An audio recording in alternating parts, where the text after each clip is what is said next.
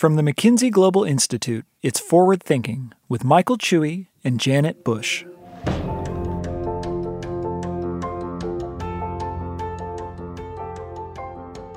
Janet, do you like to get things for free? Well, of course, who doesn't? But knowing this is an MGI podcast where we talk about economics, I'm sure you're going to tell me that nothing is truly without cost. So there's no such thing as a free lunch. Well, you're right, of course.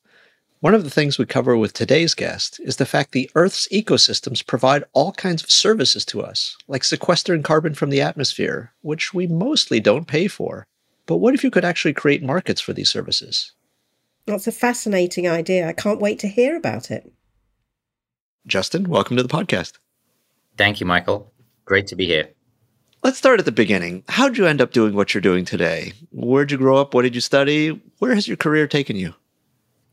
So I was born in the UK. I was actually born in the coalfields, in the decline of the coalfields up in the north of England, but have lived and worked around the world, but studied in the UK and studied in the US, and have always been interested in this interface between the environment and business. Grew up with a very entrepreneurial father who believed that business was the sort of the career, the solution that sort of we needed to sort of drive more economic opportunity, but also to be able to sort of find solutions to some of the challenges that society is facing. And that interface between the environment and business has really been the thread that has run throughout my career. And in particular, in the early 90s, when I was studying, then the growing threat of climate change became clearer and clearer. And so that's been a topic that has been central to many of my career choices over those years. I had an opportunity with a consultancy called Arthur D. Little, taking their technology that was in renewable energy and energy storage and fuel cells back in the mid-late 90s and bringing that to the European energy clients, the big oil and gas majors and big utilities in Europe that were innovating there. So I had a chance to be involved in that very early on. I then transitioned to BP to really be part of their team building alternative energy, as it was the largest renewable energy business globally. It was an $8 billion commitment that we made in 2005. And I was given the opportunity to set up and launch BP Ventures, which continues to be a key part of how BP is innovating in the broader energy transition. As we were doing that work and we made some investments in that space, it became clear that this interface between the food sector, the land sector, and the climate sector was a really important area of interface and not something that a lot of people were paying attention to. And so the more I did and the more we dug in, the more apparent it became that there was an enormous amount of climate opportunity that sat with how we managed our land. And so that really has been the journey I've been on over the last 10 years, is to try and unpack that. And that sort of brought me right into the middle of the biodiversity agenda, the climate agenda, and the food security and water security agendas, which has been a fascinating and rich but very challenging journey. Fascinating. And I think we're finding that people who are able to look at a problem from different lenses over their career can bring a lot of learnings from different domains. Let's explore this a little more. As you were talking about, the impact that land has on a number of these challenges. One of the things that has come up, perhaps not so recently, but perhaps more recently to some people, is this idea of nature or the ecosystem providing services to the economy. Can you explain a little more about what that means? In our current context, it's easier to talk about everything when we sort of bring it down to the kind of dollars and cents, and so we have been depleting nature. We've been depleting ecosystems for centuries as we've sort of developed in some ways all the way back to 10,000 years ago when agriculture first came and we started tilling the soil and became sedentary groups around cities. So the idea of paying for ecosystem services is to start to shed a light on just the incredible value that nature provides to our economy each and every day, the clean air that we breathe, the clean water that we drink, the food that we all eat and rely on, that is itself reliant on, or 95% of our food is reliant on healthy soils. All of that, these are ecosystem services that are provided to us for free And so the idea of paying for those ecosystem services is how do we actually start incorporating the cost of those ecosystem services to pay for that? The one that most people have heard of or connect with is the carbon market. So the idea that if we could start rewarding people for managing land and indeed oceans in a different way to store more carbon, so that we have less emissions of carbon from the land and actually start storing more carbon in the land, that can be a key part of a functioning carbon market. There's also examples of water markets that are created to pay for either higher water quality or quantity. And then there's a growing call for biodiversity markets. So how could companies be paying to enhance and create what's now being termed nature positive solutions? So whom do you pay? You don't pay the earth. So how does this work? In terms of shifting consciousness, this is about paying the earth for all the extraordinary hard work that does go on. But in terms of creating a market, you clearly create buyers and sellers of any commodity or any service. And so in this case, what we are trying to do and what we're starting to see is let's call them project developers who are working in a particular landscape. So let's take the Amazon. There are groups that protect parts of the Amazon. Can we pay them money to protect and indeed restore parts of the Amazon? And that might be indigenous communities that are living in the forest. And in many, many cases, those indigenous communities steward the land. And indeed, 80% of all the biodiversity that's left on the planet is thought to be in territories controlled by indigenous peoples. So they're one example of a seller. But that can also be a government. That might be a local government, the state of Pará or the state of Amazonas in the Amazon may be structuring a program whereby by managing the whole state in a way, they can create carbon credits, or a national government. But in the last few years, it's really started to bubble up where private companies are building integrated landscape projects, working with communities, working with farmers, working with different landowners to try and then develop these high quality credits. So that's where these credits might be coming from. And then the buyers are either in a regulated market, so governments either nationally or in some cases locally at a state level. California, for instance, has had a market for many, many years. They are regulating that the companies or indeed individuals may be responsible for then buying those credits as part of their broader climate action. That's sort of how the market dynamic can work at the simplest level. The challenge we have, and one of the reasons carbon markets get such a hard time is integrity. And the integrity is important on both the demand side.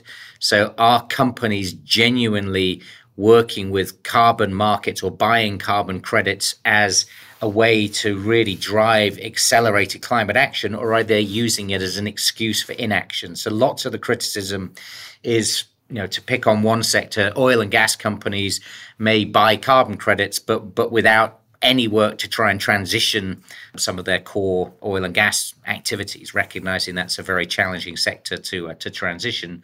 But nonetheless, carbon credits can't be an excuse for inaction. And then on the supply side, there's been lots of examples of poor quality projects that haven't been developed, that aren't really what's called additional. They haven't brought an additional benefit to the climate. And so ensuring really high quality, high integrity credits on the supply side is also a critical way of how this market will function and will need to evolve moving forward. And there's lots of positive signs for that give us a great amount of hope. I'm curious about this last point you made about, call it incrementality. If you protect some part of a rainforest, are you basically saying, I'm avoiding the fact that it might be destroyed? Or is it actually adding to the carbon sequestration or the other benefits of the services that you described? So it's a great question, Michael, and there's not a straightforward answer. But let me give you a couple of sort of pieces. What many companies are starting to kind of really prioritize is what are called removal credits. So that's where you are taking a specific action to restore a forest or to restore a mangrove or seagrass meadow, or indeed to restore soils. where you can tangibly and very now reliably measure the carbon benefit that comes from that specific action. And so companies like that, because they can measure exactly what that is. The other side of this is credits for so-called avoided deforestation. And that becomes very tricky, because what you need then is a baseline to say, well, what was the steady state before the action that's generated this credit? And this has been a mechanism that has been argued about for well over a decade in the UN under an acronym called REDD, R-E-D-D, Reduced Emissions for Degradation and Deforestation.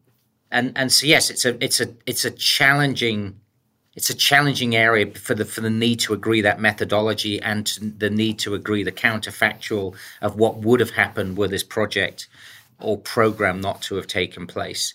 And so that's created some challenging areas. But it's also really important as we reflect on all of this to understand, again, the land base absorbs more than a quarter of our total emissions that the modern economy puts up into the atmosphere. So broadly speaking, 50 gigatons of CO2 equivalent go up into the atmosphere every year. A quarter of that goes into our forests and our soils. A quarter of it goes into our oceans, and the remaining half is what ends up in the atmosphere that drives the concentration up. So, but none of that, the intact forests that are the best absorbers often of that CO2, the stewards, whether that's indigenous peoples or governments, don't get any payment for the keeping of those forests intact. So it drives this. It's also driven this very deep discord that you see playing out now at the recent climate COP, COP27 in Egypt, the biodiversity COP, COP15 up in Canada, where it drives this sort of rift between the global north. Many countries in the north have depleted nature over many decades, in some cases centuries, and the big intact, particularly tropical forests and tropical ecosystems that are such great harbors of biodiversity and stores of carbon sit in the global south. So this discussion about financial mechanisms to support those countries, protect these ecosystems, is all caught up in that. And somehow, as a global economy, we need to find ways of financially supporting those countries, those communities, those farmers that are doing more to protect and restore their forests. You mentioned dollars and cents or pounds and pence. How much is this worth? How much is being invested now? How much needs to be invested? A report we did when I was at the World Economic Forum highlighted that more than half of the global economy, so $44 trillion of the global economy, was mostly or somewhat dependent on nature. Okay, so that as we start depleting nature, this nature crisis that is now talked about, we're at the sort of cusp of what's called the sixth mass extinction event. So we know all the metrics are in decline. That's what the negotiators and the governments have been working to try and come up with a new framework for biodiversity. So we know we're at this point of critical decline. We know that as it declines, so many industries, particularly our food sector, but our fashion, many of our building materials, many of indeed, flowing into financial services, there's so much interdependence on nature that if we sort of pull out that rug from underneath the global economy, it has enormous consequences. And so the value of what nature provides is extraordinary. But what many environmentalists, many indigenous groups would argue is you simply can't put a price on that. This is also the living planet that we all rely on. And so we're in this sort of slight conundrum where capitalism and the rampant growth that we've had, which has clearly lifted people out of poverty and created the extraordinary wealth so many of us have the privilege to benefit from today, and equally many do not. But what capitalism has created is remarkable, and yet it's also been what's been the driver of so much nature loss and the broader climate crisis. And yet here we are where capitalism needs to be playing a role to address the climate crisis and the biodiversity crisis. But then indigenous groups and others would also talk about just a need for a shift in consciousness. It can't be the same red-toothed capitalism that we've got today. There's got to be a greater shift in terms of we're an integral part of nature. We're not separate from nature. And so our understanding of that requires a shift in how we approach these solutions as well. And there's certainly an intrinsic value to things like biodiversity or human health, but at the same time, we pay doctors and nurses and an entire healthcare system, and so there's an economy around it as well, and so both things obviously intersect. I am curious, as you were saying, capitalism can and should play a role. What is the role that capitalism can play in addressing some of these issues? Well, I think the first thing is putting a price on the externalities that capitalism, it suits some capitalists that we don't put a price on some of the externalities, some of the pollution, some of the carbon emissions, some of the biodiversity loss that is inherent in our current economic activity and economic models.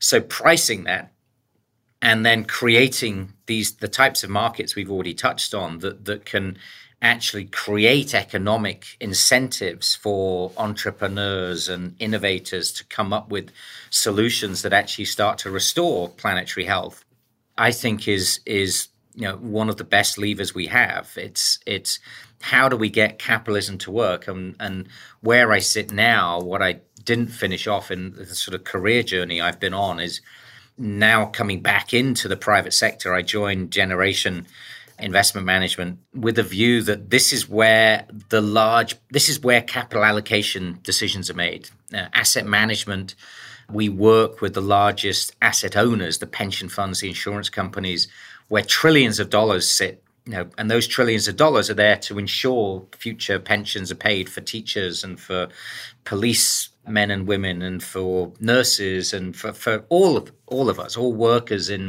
certainly in the Western economies and many others. So how do we get that money that's sitting there to work to actually drive solutions into this? And that's really what we're focused on now, is how can we find solutions that channel those very large pools of capital to support that.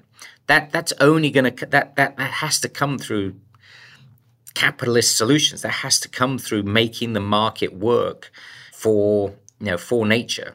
The other piece we do in Generation is we're focusing on driving more capital into the hardest to abate industry sectors, the steel sector, the cement sector, the marine, the aviation, those sectors that I think collectively probably represent about 50% of emissions, but haven't had the same level of capital allocation to decarbonize that we've seen with renewables and passenger electric vehicles. So these are the things that we're now focused on to do that. That can only come within the economic system that we have. And that's where I choose to focus and invest my own time to try and make a small difference to those capital allocation decisions.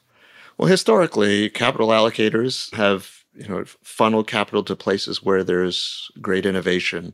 And you mentioned these hard-to-abate sectors. What are the sorts of innovations that you're seeing in those sectors which give you hope that there's potential to really mitigate? I mean, even if I just track some of those innovations over the last 20 years, I think it's very easy to take renewable energy for granted. Right? In the late 90s, when I was first working on renewables, it was far from certain. Solar was still a very niche industry.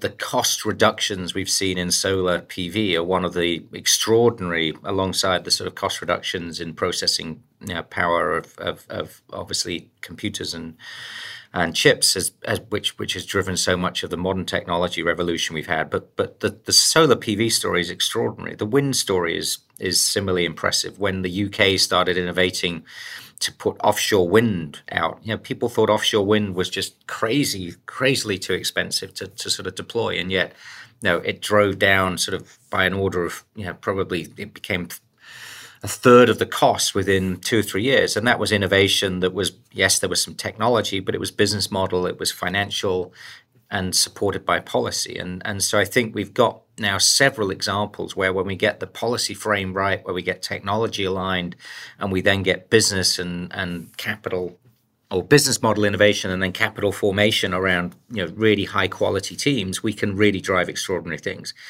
When I set up a EV program at BP back in the mid 2000s, everybody, or the vast majority of senior leadership in BP, thought it was crazy. They thought there was no way electric vehicles were going to become a kind of threat. And yet here we are 15, 20 years later, and EVs are growing at an extraordinary lick. We then take that electrification, the progress on electrification and the innovation that's occurring around that, and look at, where else can we electrify? We've got to electrify our buses. We've got to transform how we think about public mobility more broadly and make mass transit much more attractive, much more financially interesting to others, and electrification and digitization of that's going to be a key part of that. Electrifying the marine sector is a wickedly complex sector to decarbonize. Electrification can play a key role there. So that's one of the areas that we're seeing huge amounts of opportunity in. Alternative fuels is an area where there's, again, lots and lots of innovation going on, taking waste fuel streams, municipal solid waste, agricultural waste, forest waste, and converting that into usable fuels. At the minute, there is little prospect of electrification or batteries operating kind of long distance air travel anytime soon. But so thinking about sustainable aviation fuels is a key way of how we need to be addressing that. And then when you move to some of the really hard to abate sectors such as steel, hydrogen, and the production of green hydrogen to reduce the steel or to reduce the iron ore, rather, to then make the steel, has huge benefits. We're also seeing kind of some very interesting kind of low temperature opportunities for extracting iron. So I think there's so much potential to kind of reimagine the industrial processes that we've created, and to be thinking about them in a far smarter way. That gives us lots of hope. And then the other broad area that I don't think gets nearly enough attention, but again is ripe for more innovation and full of business opportunity, is demand reduction or demand destruction. Right? I think as we look at all the models for kind of the climate crisis, the biodiversity crisis, and sort of where we are, it's been sort of our economic paradigm has been built on perpetual and endless growth, and yet we're seeing the limits to that, and that's what these great environmental crises are sort of pointing us towards. So thinking about how we can maintain quality of life, how we can maintain and enhance prosperity and the things that we love from life, but without just perpetually growing more demand for the materials and the energy and the water that all of these processes require, I think is going to be key. And that's an area where I think we need to see a lot more investment. And so it's not about infringing on kind of quality of life, but more about actually the quality being kind of how can we drive quality in different ways with different business models to drive that. Right? I don't need a car. I need to be able to get from A to B on the time and the day that I sort of want to do that. And so, so there's lots and lots to explore there. So that's the type of thing that we're starting to see more and more interest in, and more great entrepreneurs and businesses popping up. And just to that last point, I think a lot of people have observed, as you mentioned about your own personal mobility, you can continue to see economic growth and decouple that from carbon intensity, but you need innovation in order for that to happen. So we can still have better quality lives, but we just need to do it in a less carbon intensive way, I think is what. And it requires people thinking in more of the sort of this, there's just horrible phrase of system thinking, but it does require us to sort of just see how all the pieces sort of connect, because we've sort of also lived in a world where everybody's got very specialist skills and very specialist areas of expertise, whether that's within a business or within the broader economy. And yet it's It's the connections up and down the supply chain. I spent many years working with some of the biggest consumer companies on eliminating deforestation from their supply chains. Well, those supply chains have multiple nodes up and down, right? And then people point the finger at the traders control so much of this supply chain, so the traders must be the linchpin. Well, the traders are representing or working with thousands, in some cases tens and hundreds of thousands of farmers and producers at the one end of the supply chain. They're working in different political environments in different places, and then responding to consumer goods companies at the far end, who in turn are responding to consumer sentiment in the supermarket or wherever we're buying those products. So you've got incredible challenges and how you send signals up and down, and the solutions will only come through genuinely finding solutions that work for everybody and not lumping all of the problem or all of the cost, particularly in agricultural supply chains, on the shoulders of the farmer that is often least well prepared, least capitalized, least, in some cases, least educated to be able to deal with it. And these are sort of how we got to start finding the solutions in different ways. Let's step back and just look at where we are in the world. We're recording this a little after COP27 in Sharm el-Sheikh, the climate COP. The long time goal has been to not exceed a 1.5 C increase over pre-industrial times. Are we on a track to do that? It's interesting. The 1.5 C actually only really became a bigger part of the narrative after Paris, after COP21 in 2015. And it was the small island developing states and some of the more vulnerably situated states that really insisted, in return for signing on to the Paris Accords, that we really become much more ambitious about 1.5 degrees, because the difference for them between 1.5 degrees and 2 degrees C, which is actually what was in the Paris text, is the difference between life and death. I mean, it's whether, it's how many islands become unlivable in a 2 degree world versus a 1.5 degree world. We are already in a 1.1 degree world, and the rate of change has been accelerating.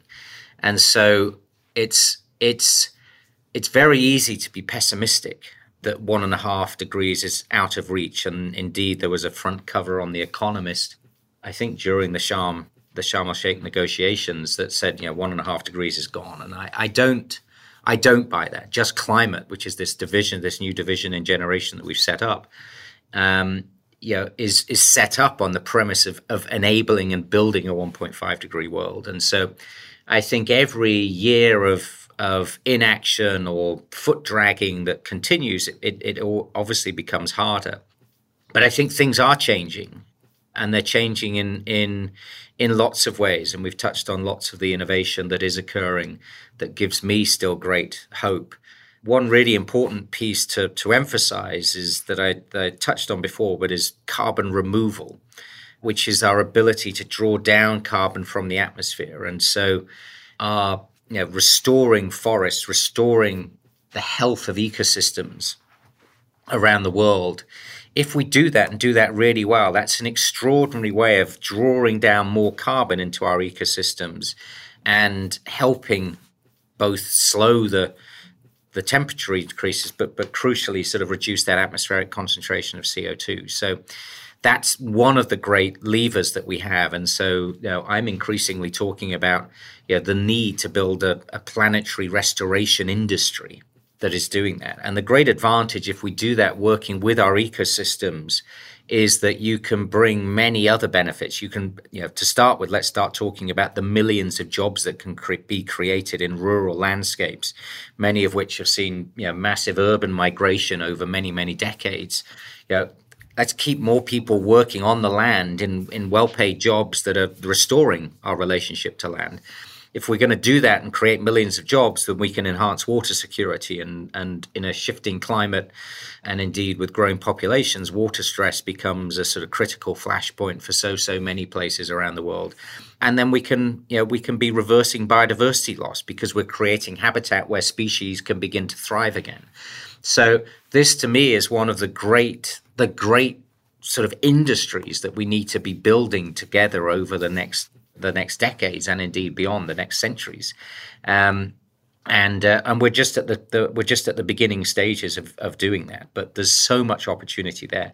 You've got other opportunities that start linking the biology or the living world and the technological world. So there's companies now developing sort of algal solutions where they're growing great blooms of algae and then burying that algae, and that's carbon removal. It doesn't come with many other sort of biodiversity co-benefits, but it's a carbon removal. There's other companies doing that with giant kelp in our ocean ecosystems, and then looking at how that kelp could be sunk into the deep ocean to sequester and store that carbon away.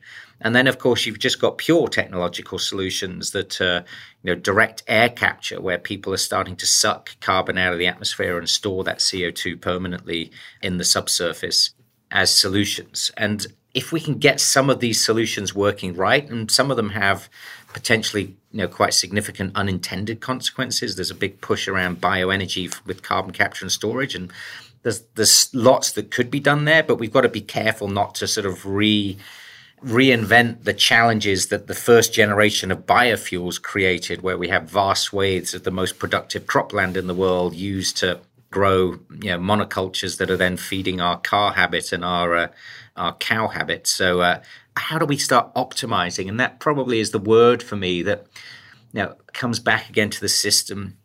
Landscapes are all complex systems. They're complex social systems and they're complex biological systems.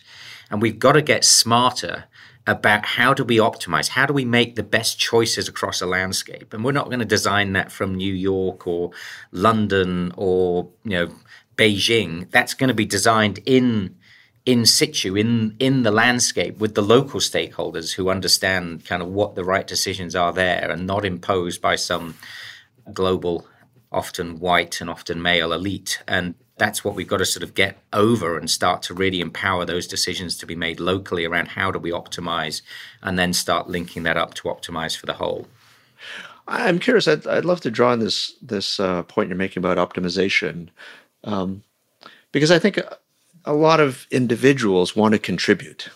And so let's plant a tree, or let's change my consumption in my household in the following ways. And at the same time, I think some of what you've called to mind during our discussion here are the places where there are concentrations of opportunity. For instance, you talked about tropical forests as opposed to forests elsewhere, where I think you were implying that a lot of there are a lot more benefits from a square hectare in one place in the world versus a square hectare of a forest elsewhere. You mentioned some of the concentrations in industries which are the biggest emitters of carbon, for instance, and yet every company is being asked about their net zero strategy. How do you think about what's where capital should flow, where effort should flow, where policy should flow, given that there are concentrations of opportunity? It's a great question. I've sort of struggled with this in the past and have to constantly check myself. It's like, is any sense that I've got the best idea, or I've got the right idea of how we should optimize, right? And I think one of the things we need to do is sort of get over the sense that any of us can and design and direct kind of exactly how this is going to work. And I think our scientists do a fabulous job of actually pointing to kind of where the big opportunities are, and whether that's transitioning steel plants, or whether that's for how and where we restore forests, or how we kind of protect coral reefs, or any of these systems. I think we need to rely and trust our scientists as to sort of where those opportunities are. And then in terms of capital allocation, I think we've got to be realistic about it. There is an inherent localization dimension to some of that, in the sense of, if it's pension fund holders in the US, they often prefer to have something lower risk that would be in the same country versus sort of supporting a country that might be deemed higher risk, whether it's for currency or other reasons in the global south. And so I think there's a sort of a balance between how can we support local opportunities, as well as kind of understand where that fits into the global whole. And I think for individuals, it's, again, we seem to sort of create these sort of tortured arguments about either or with almost everything today. And the reality is we need both and we need it all. But so individuals should absolutely do what they can. And I think the greatest thing any of us can do as individuals is actually just try and be an example of actually what good could look like. And I think that requires many of us to think, well, do we need to take all of those flights? Do we need to, whether that's for business or for personal, do we need to sort of do all of that travel? Do we need to buy the next car? Do we, right? And so just to sort of be questioning these things ourselves, right? Because for those of us who work in this field, we've got to really internalize that and be an example of kind of, well, what could good look like? And at the same time, we need to be optimizing the systems. And I think that's where I see business and the finance sector really starting to sort of move and try and do more. I've had the great privilege to work in NGOs, in the World Bank for a while, in the World Economic Forum, in large corporates, in small corporates, now in the finance sector. And I've worked with governments in many of these places. And nobody on their own can find these solutions. And so it's how do we start really linking up and listening to one another around what we can each contribute. I find it fascinating, being in the finance sector now, but still how little understanding there is of what the finance sector can bring, of how little understanding there is about how institutional capital might flow from governments who are trying to design solutions, but have an inherent unease about the financial system or profiteering. And so again, finding ways to translate across sectors, I think, is incredibly important. And I think for a long time, I feel I've sort of traversed or meandered through different areas as I look to see how I can have impact. And I start to realize now that perhaps sort of, maybe the only role I can play is just to help to translate a little bit between sectors who often speak different languages, right? People may all be speaking English, but half the time we're either not hearing or certainly not listening. And so that's one of the things that gives me a little bit of hope as well, but would just encourage more people to do that as well. That's great. Well, I loved how you connected the micro with the macro there. If you don't mind, I'd love to do a lightning round of quick questions, quick answers. Please go ahead. What's your favorite source of information about climate? This is not a quick answer. I don't have one source. But I love just sort of pulling from multiple different sources, and I'm not going to give anyone I get frustrated with all of them. What's your favorite species? I'm going to say sharks. If you had to pick one geographic region in which to invest for the value of its ecosystem services, what would it be? The Amazon. What's the number one action that corporates could take that would most impact climate and biodiversity? Having really well thought through net zero, nature positive strategies that can be implemented and can be followed up. But to move from the talk into the action, how to make it actionable. What's the most effective policy intervention you've seen that addresses climate and biodiversity? I think, functioning, well-regulated carbon markets, and then the feed-in tariffs that supported the renewable revolution. I think, both of those are sort of examples of how policymakers can create the right incentives for private sector to act. What's the most surprising fact about climate and biodiversity you've uncovered over your career? A surprising fact. I think just the sheer breadth of species that exist on this planet, the sort of abundance of life, the experiment that we all take for granted, but the millions and millions of life forms that make life possible here that we are blind to. And even the wonderful natural history programs that we have, sort of that show the big megafauna, only touch the sort of tip of the tip of the iceberg of that. And it's that understanding that really sort of drives and motivates so much of my work today. What worries you most about climate and biodiversity? Ignorance and cold-heartedness. What gives you most hope about climate and biodiversity? That humans are inherently motivated to do good. And when we slow down, we actually recognize that we care about one another and care about things beyond money. And what's one piece of advice you'd have for listeners of this podcast? Spend more time in nature. Spend time slowing down. Yeah, that is the most, it's the best healing and also where so many solutions lie. Slowing down and spending time in nature. Justin Adams, thanks for joining us. My pleasure, Michael. Very nice to talk with you.